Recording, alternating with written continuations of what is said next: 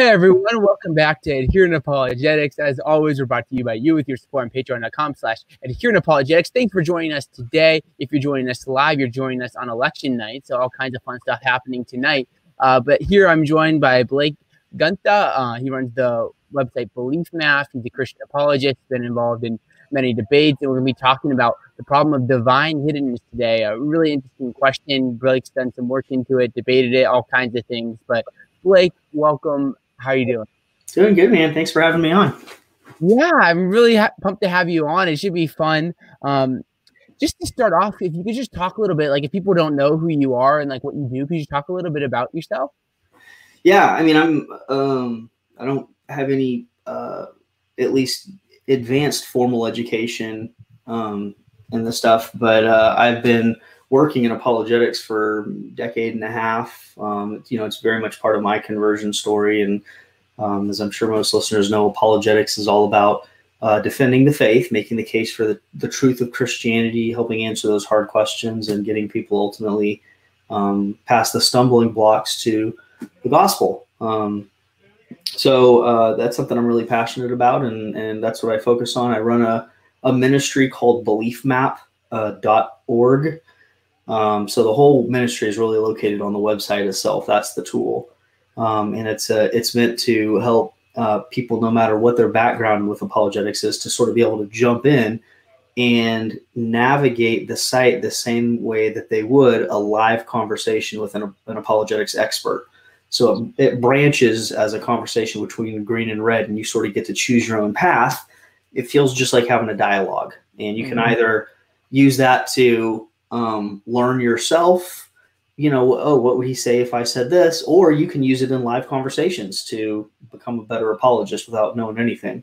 I like to say my mom could jump on the computer and defend the resurrection as long as she has this tool up. So that's what I focus on. It's very much my passion, and trying to equip Christians. I've done a few debates, but that's, I don't focus on that as much. And yeah, one of the topics that I've researched a lot for Belief Map was divine hiddenness. I spent several months researching that and cataloging the debate on that issue. Yeah, Belief Map is such a valuable resource. I found it's just like when I'm looking at questions or things like that, it's a great place to just start an exploration into objections. And there's always links to papers and books and such. And it's amazing. It helps remind me of just how much material there is out there in terms of these apologetics questions, like the problem of divine hiddenness. So you talked a little bit about kind of like coming to faith through apologetics, you almost could say. Like what got you interested in like apologetics, philosophy, these big worldview questions? It would have been when I first heard the case for the truth of Christianity. I was in high school, and so this was my first exposure to apologetics, and I thought, holy smokes, this stuff that I believed is a religion is actually true. And that got me really excited. So I noticed that apologetics is connected to philosophy, to history, to everything. And I found an old website called carm.org run by an apologist named Matt Slick. And I was like, this is the best stuff ever. And he had a chat room there. And so I spent a long time as a participant in that chat room, learning from apologists originally and just engaging in conversations a lot. And over time, I built in my notes system. It turned into a really advanced note system, which would allow me to, pull up quotes at relevant junctures of the conversation. And that's ultimately what was transformed into Belief Map. Yeah, good stuff. So obviously you spent a few months cataloging like this problem of divine hiddenness. There's a lot of literature, a lot of different ways that you can go through this. Just for people listening, we're going to talk a little bit about different sides of it, maybe a more logical form of it, a more emotional side, things like all kinds of directions. We'll also answer your questions at the end if you have live questions. But like with the problem of divine hiddenness, like what got you so interested in like looking at like the philosophical literature and like the questions surrounding this important topic?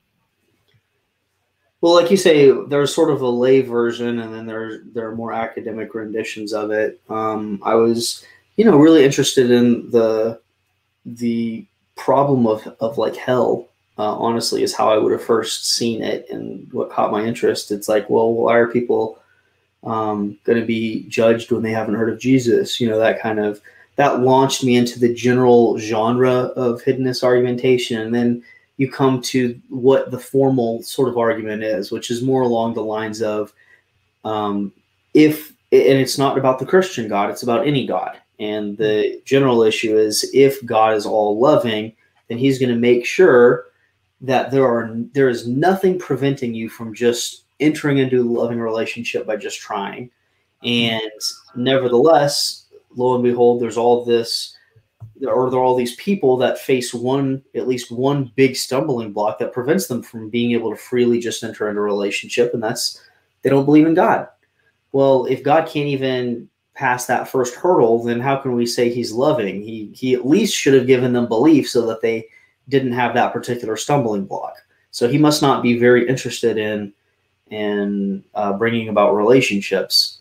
Well, if God's not all loving, then that would suggest that God doesn't exist at all. And that's the argument. And that's fascinating. And it just turned out to have a ton of stuff written on it. And I love philosophy. So once I got started, I couldn't stop just reading about it. A drug almost. Philosophy can almost be like a drug. Yeah, very much so. So what we'll do is we'll just kind of walk through the problem of divine hiddenness in different forms. So we'll start with like just the logical form. I believe J.L. Schellenberger is a big proponent of this, in a sense where they'll argue that like the idea of an all-loving God and this kind of like divine hiddenness is just logically incompatible. Like you couldn't have this. If there's an all-loving God, he would make sure that everyone would know that he's there. In a sense, he wouldn't be hidden, or so it would seem to everyone. So when we're tackling the logical problem, just saying that these two ideas are completely like incompatible, a loving God and divine hiddenness, like how do you approach that and kind of look at that important question? Schellenberg has offered different renditions of his argument. His first logical form, deductive form, like made reference to things like inculpable non-belief, and then he gave an updated version of it. And one of the biggest challenges I find with Schellenberg is he uses terminology in unorthodox ways, and a lot of philosophers have critiqued him for this.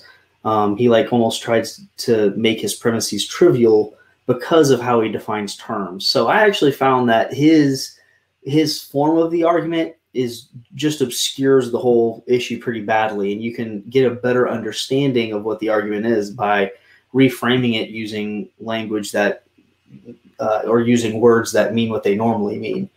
So I mean, I can kind of lay out for you what that argument looks like if you want. Yeah, I think it'd be great kind of just walk through like a logical form of the problem of divine hiddenness and just kind of like how we'd respond to it. Yeah. All right. Well, I'll throw out, this is not Schellenberg's version yet. I'm going to give you one version so that, just to whet your appetite, and then I'll tell you how Schellenberg modifies it, and I'll go after that. But if you really want to just use normal everyday language to understand what the argument is, it goes like this. Premise 1, if God exists, God is all good. Premise 2, if God is all good, God is perfectly loving. Premise 3, so if God exists, God is perfectly loving. Right, that's a sub-conclusion. 4, but a perfectly loving God would ensure everyone is always able to be in relationship with God just by trying. 5, and that ability requires belief that God exists. 6, so therefore God would ensure all believe. 7, so if God exists, all persons believe God exists. 8, but not everyone believes that. 9, so no, God has ensured everyone believes it. 10, so no, God has ensured everyone is able to be in such a relationship just by trying. 11, so no perfectly loving God exists. 12, so no all good God exists. 13, so God in general does not exist, because those are supposed to be essential properties of God. So that's sort of a quick version of it. But one objection really jumps out quickly to this version, and it would go a bit like this: is, hey, don't forget that there are clearly resistant non-believers. These are people who, upon coming to belief in God, would just immediately and always say no thanks to God or to a relationship with him. And this is relevant because in the argument, God's specified motivation was to ensure that everyone believes or is allowed to be in relationship through belief. And obviously for the resistant non-believer, God just doesn't have that motivation. if God knows that Joe over here is just going to say no thanks to relationship, why should we think that God is going to make him believe or become a theist? It would be pointless. So I remember watching a debate here. There was a live debate in Dallas between Dan Barker and a friend of mine named Justin Bass. And I remember I grabbed this quote from Dan where he says, even if I agreed with Dr. Bass 100%, and he said some other stuff, and he said, I would still reject that being as a Lord of my life because I'm better than that. I cannot accept Jesus as Lord. So this is a problem because the way I framed the hiddenness argument before, it's just clearly false that God would ensure that Dan has everything he needs to believe, because that would be pointless. Why would he? God knows that Dan would just immediately reject relationship. So you might want to modify it. And that's what Schellenberg does. He strengthens it essentially by saying all creatures capable of explicit and positively meaningful relationship with God who have not freely shut themselves off from God. Those are the people who God would make sure have belief. He would at least make sure that all of those people are theists. And that's where we go from there. So I think that when tackling the logical problem, at least I think it's important to emphasize the idea of just like non-resistant non-believers. Like, a lot of atheists would claim, or just non-Christians in general, that they're a non-resistant non-believers. If there is a truly loving God, and they'd say that they're open to it, and if there is this loving God, he would come and reveal himself to them, because they truly would come into Christ or something along those lines if they felt that God didn't seem hidden. So like when looking at like the idea of like non-resistant non-believers, why are there non-resistant non-believers? Kind of looking at that aspect of divine hiddenness. What was the question? What was that last? Kind of like how do you look at like the problem of like non-resistant non-believers in regards to like divine hiddenness? Well, that would be I guess the whole topic of what we're going through here. So I would, if I were in a discussion with someone, I would say, look, there are a number of reasons for hiddenness, even to people who might be open to being in a relationship with God. So I think I've got four at least big categories. And each of these categories have subpoints, and especially like reason number 2 and reason number 3 have a number of subpoints. But broad reason number 2 here would be this. Some non-believers, so if someone's coming to me and say, hey, why here's, Joe over here, he would believe and be in relationship with God. He would be in relationship with God if only God revealed himself to him. So why doesn't God reveal himself to him? And I'm going to come back and I'm going to say, man, there's all sorts of reasons it could be. Here's an example of one. Some non-believers in their current state would just form a perpetually improper relationship with God. And it could be an improper relationship where, for example, the human, Joe here, won't ever believe or trust God as all good. Okay. Maybe they'll just never agree or trust God's reasons for allowing suffering, or they'll just never agree with God when it comes to an issue like homosexuality, if God condemns that. So these people just are never on board with God's goodness. They never believe that. And that very plausibly would be an eternally improper relationship, one that would be better to not exist at all. That would constitute a lingering evil in the world. If God perpetuated those people. Another example of an improper relationship would be one where the human always rejects moral transformation. So one of the most important things when submitting your life to Christ is saying, look, I submit myself to you entirely. I'm not holding anything back. You are God, you are Lord. And some people just won't do that. They'll be like, all right, I'll be in a relationship with you, but you're not going to be my God. And that too is very plausibly an improper relationship, the kind that might be better to not exist at all from God's eye. Another example is someone who might say that, or might accept moral transformation, but as I alluded to just a minute ago, or just a second ago, they'll never accept God as their God. So that's the one I just mentioned a second ago. Something else that might end up happening, and Travis Dumsday published a whole paper on this, is interestingly, humans can theoretically at least think that the power shouldn't belong to God, and they can grow jealous of God's power.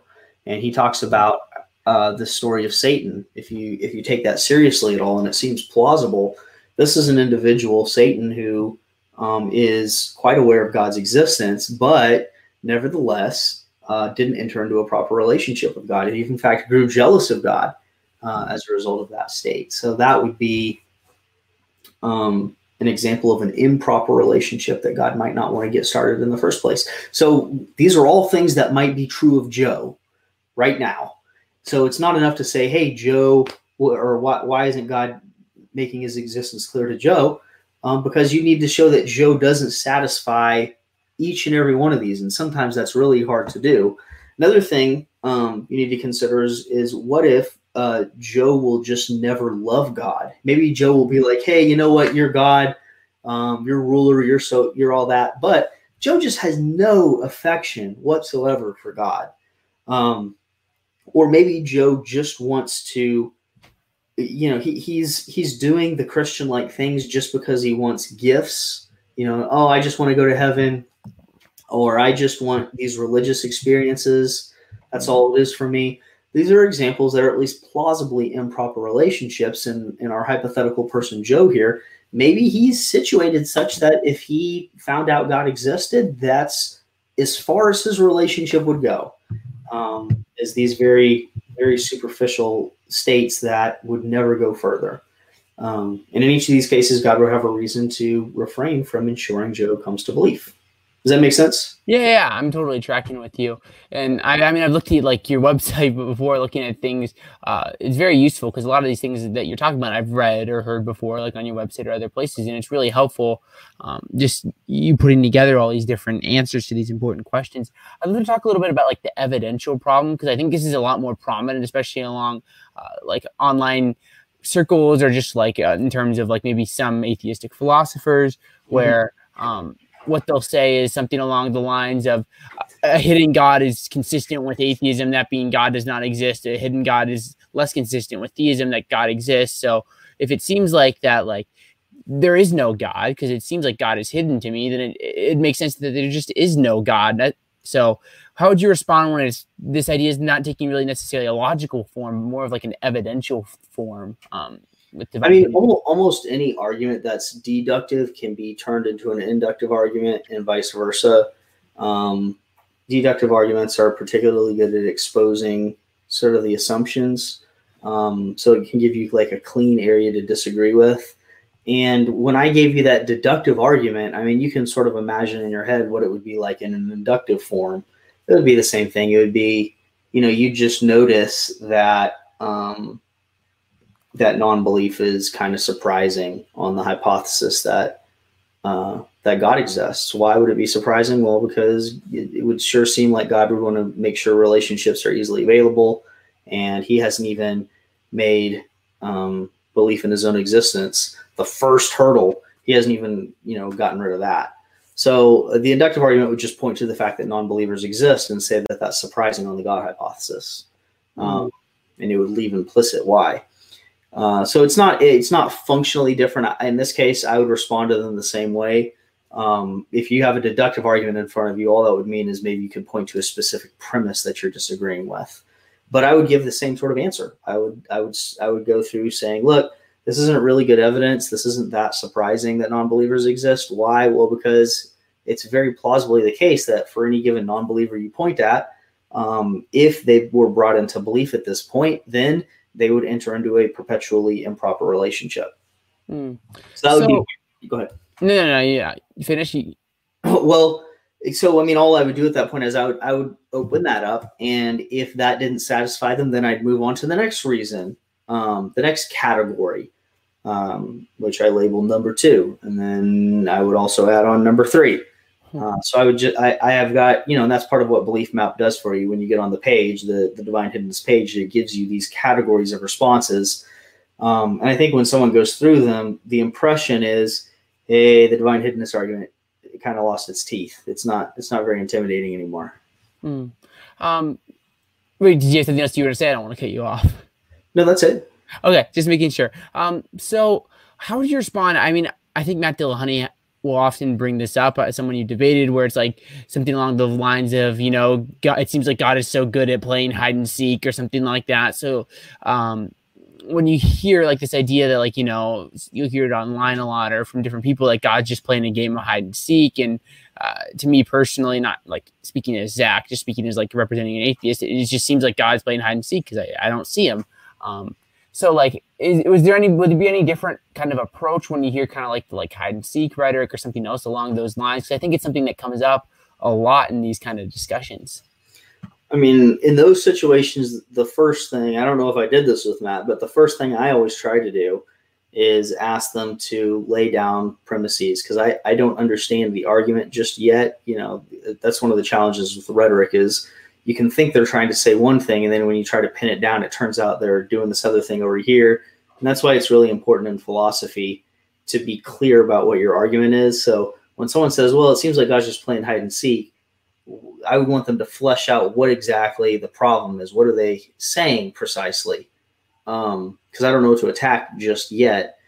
Trying to be charitable, the best I can do is try to reinterpret what they're saying and frame it back in Schellenberg's verbiage that, well, maybe by playing hide and seek, it's like God isn't making his existence clear. Well, why would he make his existence clear? Well, because that would allow people to enter into a relationship with him. Oh, okay. Now we're just back at Schellenberg's argument. So otherwise, maybe you are attuned to some other nuance to that verbiage that I'm missing out on. Because otherwise I would just want to push it back into Schellenberg's verbiage. No, I think I'm completely on the same page as you, because I think a lot of times, especially in just different rhetoric, it's more of just like this kind of just using words and not really putting this into any sort of like syllogistic form. So I think it'd be pretty similar to like an argument that Schellenberg makes or something along those lines. So with non-believers, I think there's one more point I want to get to before we talk about like Christian divine hiddenness, because obviously there's a lot of Christians that have written and talked about this. But like, how would you respond to like maybe like an atheist that's not necessarily, or a non-believer who just isn't really trying to argue against God from divine hiddenness, but just wonders kind of like, well, if God is real, why wouldn't he reveal himself to me or something along those lines? Not necessarily trying to make any sort of case against theism or a belief in God, but just someone who honestly is just not sure and doesn't understand why God would seem hidden to them if God truly does exist. Yeah, and whenever someone asks a question like that, whether it's related to hiddenness or evil, when it's just question, it's just curiosity. And that's outside of the domain of the apologist as such. The apologist is here. He is responding to arguments against God's existence. And here we just have curiosity. It's not even a challenge. It's just like, hey, I'm curious. Why? And I'm not going to claim to know why. There could be any number of reasons why for any given non-believer God hasn't revealed himself to that individual yet. That's part of what I was doing when I mentioned those things. Well, one sort of reason is that the individual might just right away enter into a perpetually improper relationship. And sometimes this is a relationship that if God had just waited a bit longer and let that person go through some other circumstances in life, then they would be primed to enter into a proper everlasting relationship. And so it's in the interest of both God and this person for God to wait just a little bit and then to ensure that the person comes to believe, because now they'll enter into a proper relationship and they're saved. Whereas again, if God acted earlier, the person would have just rejected it or would have entered into an improper relationship, and that's no good. So let's talk a little bit about like Christian divine hiddenness for a second. Obviously, there's lots of Christians over time who have written just kind of wondering like why God would seem hidden to them. Obviously on like more of a personal level. I know you're more focused on like the apologetic side, responding to more like deductive, logical arguments from like divine hiddenness and such. But like to the Christian who looks at this problem of divine hiddenness and wonders like, why would God still seem like hidden to me even if I believe in him and I'm in this kind of like relationship with him? But it seems like sometimes it doesn't seem like he's there. So like when you look at this from like a Christian perspective, like how does your answer to like the problem of divine hiddenness differ? Yeah, man, Zach, I tell you, I would want to pull up some notes probably and try to think that through, because there has been a lot written on it, but that is less a concern for apologetics a lot of the time, because that's closer to, you know how Craig talks about the emotional problem of evil, the logical problem of evil. That's a lot closer to the emotional problem, I think. And yeah, I'm, you know, just from reading about the atheistic arguments, you know, I hear authors talking about that problem quite a bit, and I'm trying to remember some of the things they said. But right, it's kind of like, you know, those dark nights of the soul, as they call them. You know, how do you deal with that sort of thing as a Christian, and what, you know, why does God do it in the first place? Really, really interesting questions. Some people I know have talked about the value of longing. So in other words, we're going to be in a situation where in the future, we're going to perpetually be with God. His presence is going to be inescapable. And so don't worry, there's a ton of time coming. This is one of those times early on where you really get to be free in the fullest sense, in deciding who you are and what you're going to commit to, where your allegiances will be. And there's something about making that decision to follow God, even if it doesn't feel like, you know, maybe God's responding the way you want him to. But the relationship's all the sweeter when it finally reaches that deepest level, or that most explicit level in the afterlife. So I think people have talking about things like that. It's, you know, if you go on my website and look at all the responses to that more apologetics oriented version, you know, I think I've got like 20 different sources listed, and these are all different, you know, categories of response. And you're going to find the same thing if you go and look up this more, you know, Christian centric version, or issue. Yeah, I mean, yeah, I think that you're very right. And in terms of a lot of like the logical forms of divine hiddenness, or the evidential forms where it becomes more inductive, it seems like there's a lot of really good answers. And I think a lot of the objections to divine hiddenness really come from a more emotional perspective, which kind of just brings a different answer. So just trying to think, one thing that comes up through these questions of divine hiddenness is the idea of free will, and kind of like God's hiddenness in a sense gives us a chance to exercise free will. And like a lot of theodicies often will place a high value on free will.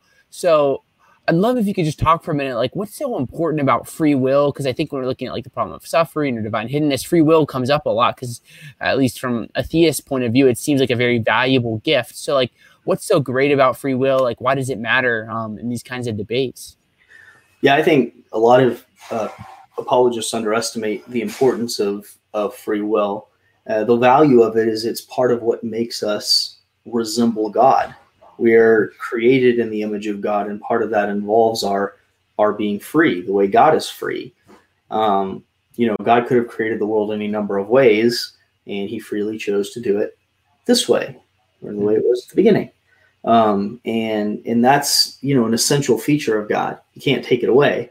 And if we're going to be quote unquote children of God, that's part of what makes us God-like.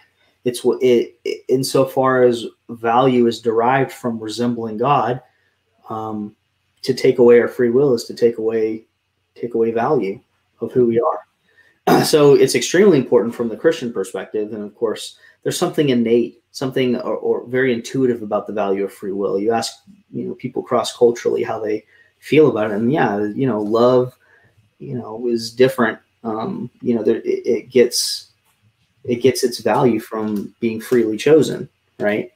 So no, love is, I don't think there's not going to be much dispute, I think, about the value of free will.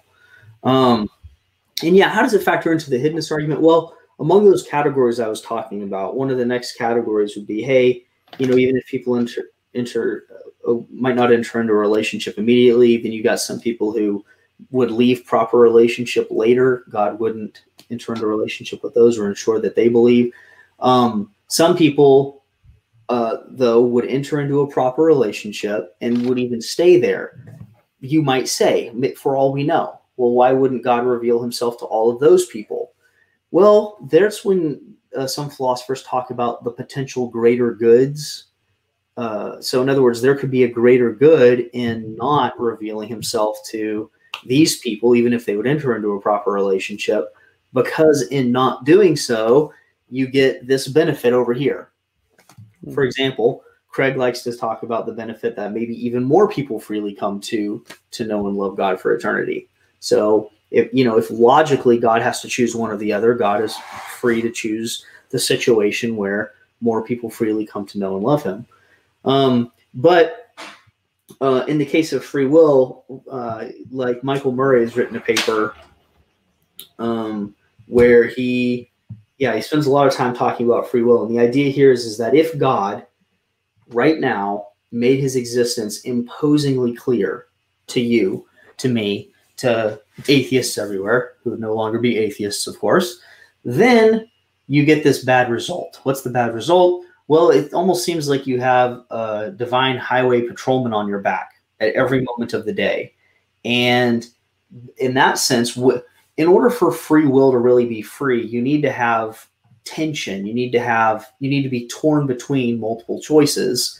You need to feel that, I want to do this and I want to do this. And now I've just got to choose. Okay. That free will arises in situations like that. Well, if you know that God's on your back the whole time, so to speak, that could create a situation where there's just no free will in the world, no exercise of free will, and that would diminish the amount of moral behavior on the planet. And that's something that I think God wants to flourish on planet Earth. So that would be an example of a reason why God might remain hidden in the category of, well, there are these greater goods that come about as a result of God's being hidden. So I'd like to do one more question here, and then we'll go to a little bit of Q&A. I saw a few questions. We'll take some more. Where would you point people to look at these questions? Maybe first from in terms of I'm thinking in terms of resources regarding divine hiddenness, maybe first from a logical, evidential side, and maybe second from a more emotional side, the problem of divine hiddenness. Where would you point people to go? Obviously, your website is a great start. I'd highly recommend it. But beyond that, for books or articles and such, where should people go to look at answering some of these important questions? Well, I don't know any books that are focused on the emotional problem as much. I just haven't spent no time on researching that. But for the sort of apologetics oriented version, the logical and evidential I would just collapse them together. Nobody really distinguishes them in the literature as far as I'm aware. You get the gist of the argument and they respond pretty much the same way. And for that, I would check out the bibliography I just mentioned on beliefmap.org. You've got a lot of good resources there.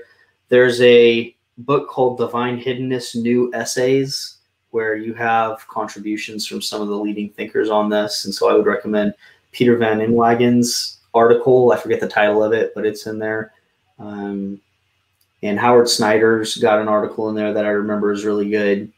And yeah, honestly, the simplest way I think right now to access that material is just to jump on Belief Map and explore it, kind of like you were debating the topic yourself, because I've already combed through all that material and kind of crystallized it into conversational form. So that would be the best way. When anybody's studying apologetics, I always send them to Dr. Craig, Dr. Craig's ministry, reasonablefaith.org. He's always got good content, and his response to hiddenness is great. And that's, if you're training to be an apologist, that's who I'd send you to 100% of the time. Always can go to good old Dr. Craig. We'll had a little bit of questions here on our way out. I saw a few, and if you have more, be sure to put them in. The first one is a super chat. Thank you so much for your super chat, Fredo. Really appreciate your support. He says, if God is active in the world while being transcendent, how is a belief in non-belief unjustifiable if we make it analogous to an answer from Christianity? If God is active in the world while being transcendental, and I'll have to ask what he means by transcendental, how is a belief in non-belief unjustifiable. I have no idea what he means by that question. How is a belief in non-belief unjustifiable? If we make it analogous to answer from Christianity. Man, I want to answer this, but I honestly don't know what it's asking. Yeah.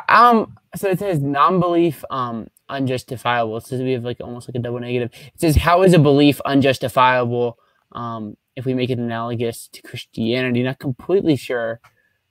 Maybe he can type a little bit more into the chat, and you can just the regular chat, and he maybe. Yeah.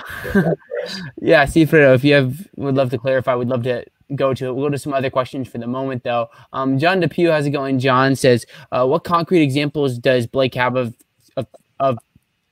people saying to God, I'll be in relationship with you, but not as my God? Hey, Jonathan. Yeah, you should know in philosophy, you don't need to give examples in order to talk about real possibilities. So I mean, for what it's worth, I'm sure there are examples of. Actually, you know what? I do know an example. There was in the Carm chat room I spoke of, there was a guy, I forget his name. He was homosexual. He believed in God. He wanted to be in, he wanted to relate to God, but for him, God was not the authority. And, he actually wrestled quite a bit with that. But in the end, yeah, he continued to believe in God, continued to do that, like the idea of relationship. But the kingship of God, the lordship of God was something that was off of his radar. Now, I'm just lucky with that example. Okay. You have to understand in philosophy, you don't need examples. It's enough for us to see the complete coherence of this class of people. And in addition to the coherence, I would say it's also quite plausible. A lot of times possibilities are not plausible. In other words, you won't find these counterexamples or examples in the real world. But it's enough that they obtain in possible worlds, the ways things could have been. But in this case, not only do we have a real world example, it turns out to be quite plausible, which makes me think there's the guy. I didn't meet the single one guy out there who satisfies this class. There's going to be a lot of people who fit in this class in the real world right now. And only as a third backup will I point out that even if there were no examples in the real world, it's enough to say that it's perfectly possible. I think if you're raising, that would be, if you're raising this argument that God would definitely reveal himself to anyone, that's the claim. The original claim was God would make sure no one disbelieves. And if you're going to stand by that claim, you've got to cover the gaps in your argument. And a gap in the argument would be, well, what if this kind of person existed? And you need to logically close off that gap. Schellenberg, for example, needs to logically close off that gap, and he never did it. So those are I would point out those three things. Yeah, thank you. And thank you for your question, John. Next question here is from Slim Ryan. It says, I hear a lot, why doesn't God do miracles that can be well documented? And she talks about just like her response. But be curious, your response. Oftentimes this will be phrased in like, why doesn't God heal an amputee? Something along those lines. So when someone says, why doesn't God heal an amputee? Or like, why doesn't God do miracles that are well documented? Like, how do you respond? Yeah. And I'll first say that the divine hiddenness argument can be completely obliterated. And this argument could still be really interesting because it's sort of a different argument. I can see the relationship, but it's a different argument. And it would in particular probably, it might influence Christians a little more than a lot of other kinds of theists, especially because in Christianity we have miracles, like healings and stuff that are recorded in the New Testament. So it's like, why doesn't God do that more often? And there's a few responses. One is to say there's actually quite a few of these that you just don't hear about because they seem so exceptional, right? And what the challenge with being exceptional is people don't like to publish them because it's really hard to get them published because you can't get people to believe they happen in the first place because they're so rare. They're actually scientific phenomena that have gone through the same issue. And fortunately, they're common enough, even like the sundog phenomenon. That was like, you had to get a ton of testimonies from people and like photographic evidence before, as I recall, they really, took it seriously. There are examples like that. Unfortunately, in the case of miracles, it's even more sporadic. And we have the additional problem that there are a lot of false positives. And if you don't know what that means, it means a lot of people are claiming there are miracles that occur, which turn out when you look into them aren't really true miracles. So it ends up being extremely difficult for us to publish any particular miracle and say, look, here it is, it's true, and take it seriously. Not, in my opinion, because miracles never happen, but because it's just really, we've got all these hurdles that we have to overcome. But there is a book by a fellow named Craig Keener, one of my favorite researchers on the planet. The guy is stupidly smart, too smart, one of those people that's too smart. And he has a book called Miracles. It's 2 volumes, and he documents these miracle claims really well. And he doesn't claim to endorse every single one of them, but he says he believes that plenty of them are true. Now, again, they run into the same sorts of problems that any miracle claims does, but the evidence on balance seems to point to their occurrence. This is 2 volumes where he goes into depth as a professional researcher looking into these. So I'd point you to his book, Miracles. That's Craig Keener. You can look it up on Amazon. Yeah, Craig Keener is insane. 4 volumes on Acts, 2 volumes on miracles.